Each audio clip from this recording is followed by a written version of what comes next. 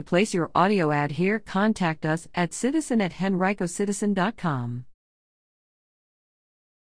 Henrico schools facing growing bus driver shortage.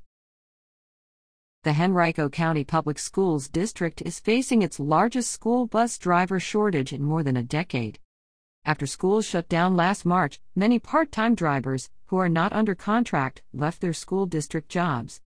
We certainly did our best to give them an opportunity to work so that they can still get a check, but many of them had to find something else, said Jim Ellis, HCPS Transportation Director. So we lost a lot of our support staff. Last April, the district instated a hiring freeze, and it was difficult to bring anyone on board during the height of the pandemic because training to be a school bus driver is an extensive, in-person process. HCPS is looking at 85 full-time positions that need to be filled. It's not a unique problem.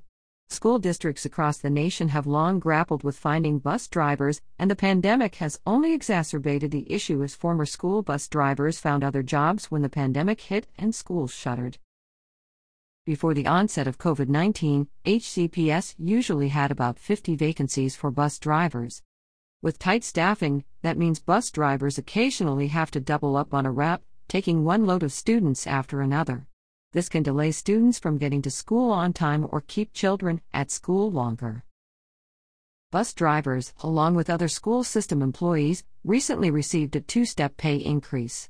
Drivers with no prior experience start at $14.91 an hour, and those who already have a commercial driver's license can start at a higher rate. Full-time drivers run a morning route and an afternoon route, equaling about 6 hours a day. A lot of drivers like the flexibility, Ellis said. If you drive in the morning, you're off from around 9:30 a.m. to 12:30 or 1 p.m. depending on what tier of driving that you do. Many of the district's bus drivers are mothers of young children, according to Ellis. Drivers can bring up to 2 children under 5 years old with them on their routes, and buses are equipped with special seats behind the driver for young children, which makes it an attractive option for many. You don't have to worry about child care expenses, Ellis said. You're able to do that, go home and take care of your kids, then come back and do a little tour around town again. Another benefit is the set schedule and summer and holiday vacations. In May, the district received 40 new school buses with air conditioning. In December, 49 more should arrive, which will make about 1/5 of the district's fleet of buses equipped with air conditioning. All buses have heat. The district has been using every platform it has to spread the word about the job opportunities in hopes of filling the 85 vacancies. HCPS is hosting 2 job fairs this month to recruit drivers and other support staff.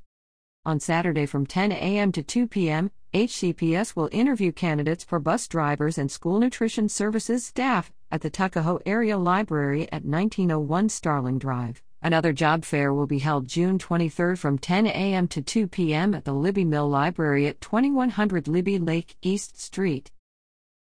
To apply in advance online, visit. Anna Bryson is the Henrico Citizens Education Reporter and a Report for America Corps member. Make a tax-deductible donation to support her work, and RFA will match it dollar for dollar.